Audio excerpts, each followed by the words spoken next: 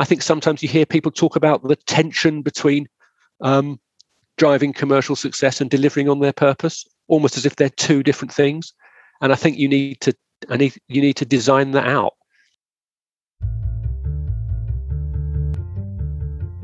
Hello, and welcome to this episode of The Purpose of Strategies. Today, I'm going to be speaking with Peter Burrows, the Chief Executive of the Cambridge Building Society. Peter, welcome to the podcast. Thank you for joining us. Could you tell us a bit about yourself and the Cambridge Building Society? Sure. So I'm Peter Burrows. I'm Chief Executive of Cambridge Building Society. A very little about me. I guess I'm a career financial services person. So I've worked in and around the FS space in consulting roles for a large PLC and for smaller mutuals. I've worked in the UK and in Europe, and my path has crossed through insurance businesses, banking businesses, fund management. So I guess I hope I'm quite a rounded financial services person. In terms of Cambridge Building Society, well, I think the clue's in the question, and most people probably know what a building society is. Fundamentally, we lend money to people by way of mortgages for them to buy a home, and we take money off people into savings accounts, savings deposits, and we pay them interest on their savings accounts. On the surface, our business is therefore pretty straightforward in the sense that we charge a little bit more to borrow money from us than we pay for people depositing money to us, and that creates a bit of a gap, a bit of a spread between the rates that we can use to pay to run the business and invest in the future. Below the surface, we're a reasonably sophisticated financial services business, and there's lots of little things going on, but fundamentally, that's a pretty straightforward business model that's been tried and tested and served us well for the last 170 years.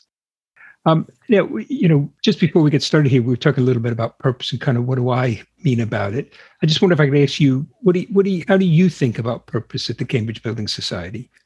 How does it show up in what you do?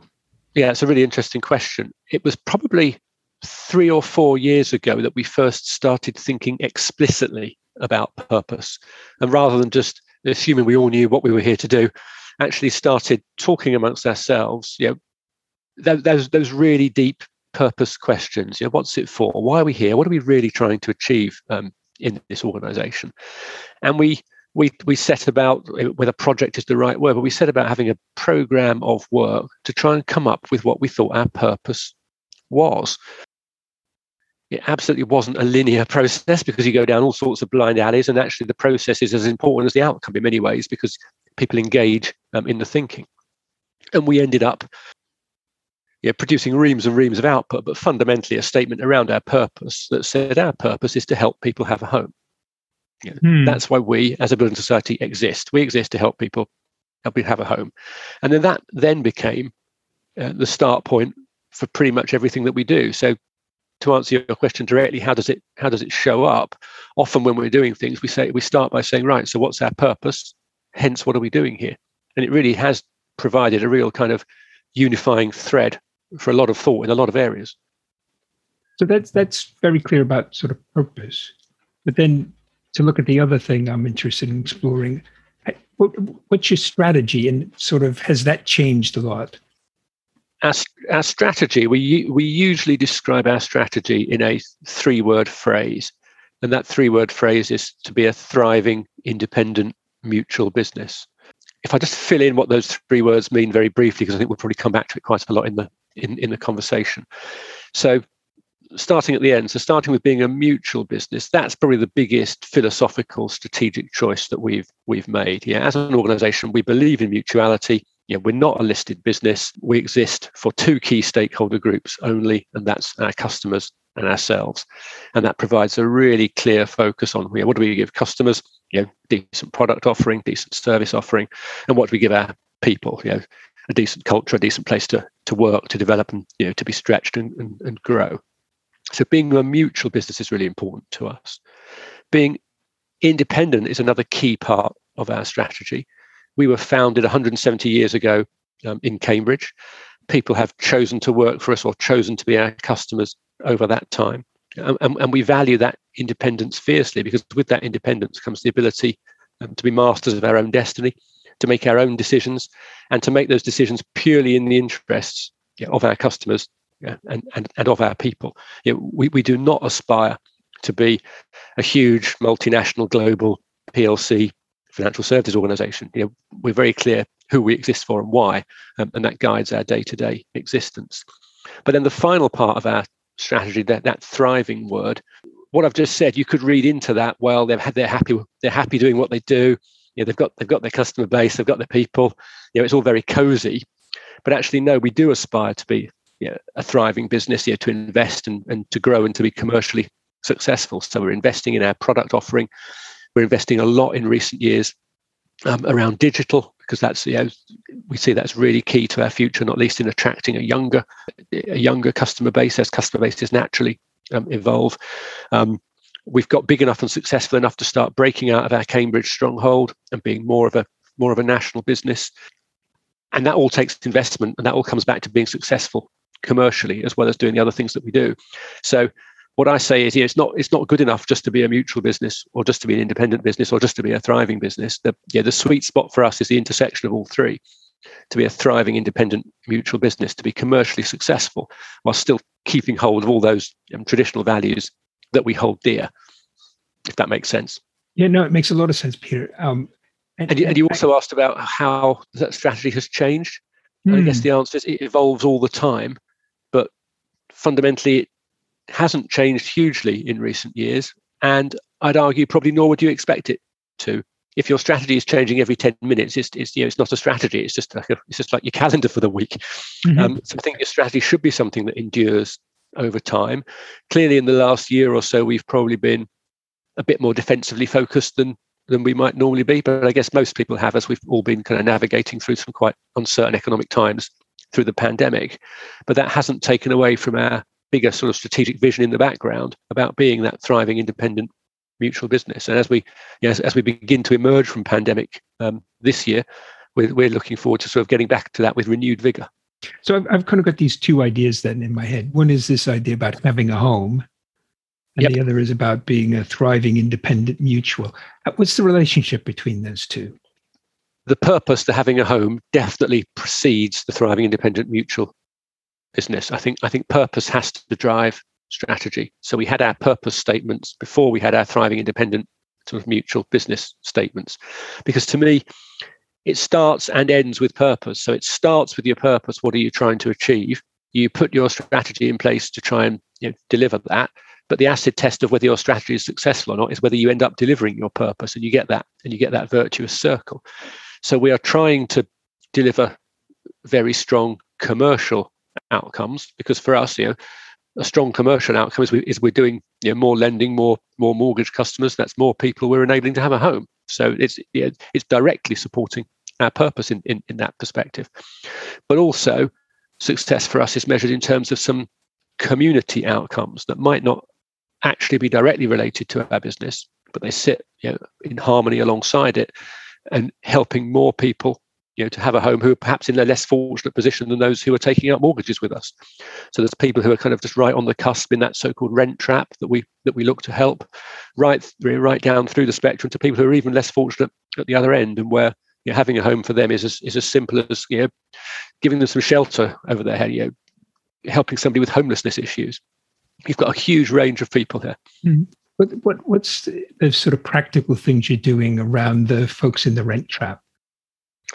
One practical thing we're doing there is we have something called a rent-to-home scheme.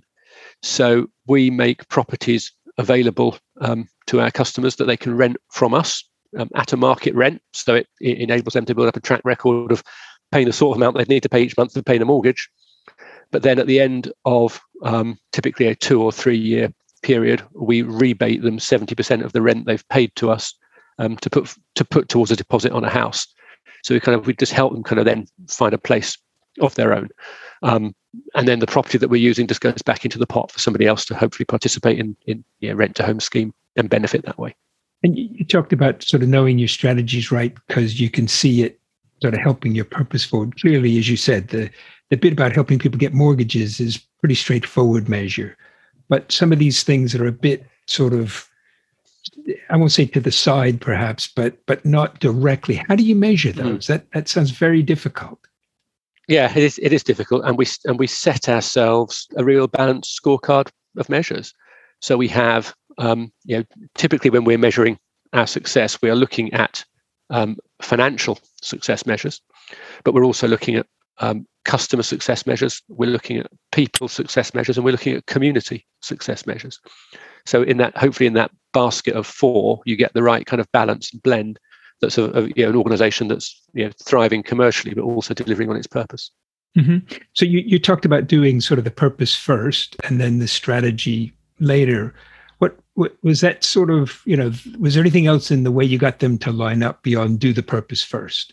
I think you've hit on the key word there around alignment, in that I think your purpose and your business activity needs to be related, because if they're not, I'd argue that it's really a bit, your business then is a bit of a hobby, or it's akin to charity fundraising. If your purpose is completely divorced from what you're doing day to day, then your business activity day to day is simply generating some resources, some cash resources, some time or whatever that ultimately you want to invest back in your purpose. So for me, I think the two have to be, they have to be related. They have to be completely aligned. But I think it is quite simple. It comes back to your purpose driving your business activity. I think your purpose comes first, and then it just creates that why question the whole time. Why are we doing this? Is our strategy delivering our purpose? Anything you're particularly proud of in the way you've gone at that? Yeah, I think there's quite a few things we're very happy about, and a number of things that we clearly need to get better at. So if I focus on the positive first, I think we're really pleased that we have managed to align our purpose with much of our business activity. I think sometimes you hear people talk about the tension between driving commercial success and delivering on their purpose, almost as if they're two different things. And I think you need to design that out. If you're saying I'm making a choice between doing what I really want to do, aka my purpose, or getting on and making money in my business model, then I think you've got the wrong you've got the wrong link between the two. Sure, you're going to have competing priorities on resources all the time, but the answer to which of those competing priorities wins should be which ultimately enables you to deliver more on your purpose. It's not whether one's good for business and one's good for your purpose. It's more than just some kind of corporate social responsibility thing. It is the heart of who you are. And I think to have kind of stripped our business back to basics, to have talked about what our purpose is, and have then started to try and re-energize a lot of what we do based around that purpose has been a really uplifting experience. I think that's probably the thing we're most proud of doing. We're probably also proud of some of the initiatives that we have managed to deliver over the last couple of years. Going back to what we were talking about earlier in measuring success and measuring some of our success through impact in community. So we've established a community fund which funds a lot of organisations that work with sort of shelter and homelessness in our local patch. So we can see that we're making or beginning to make a difference there.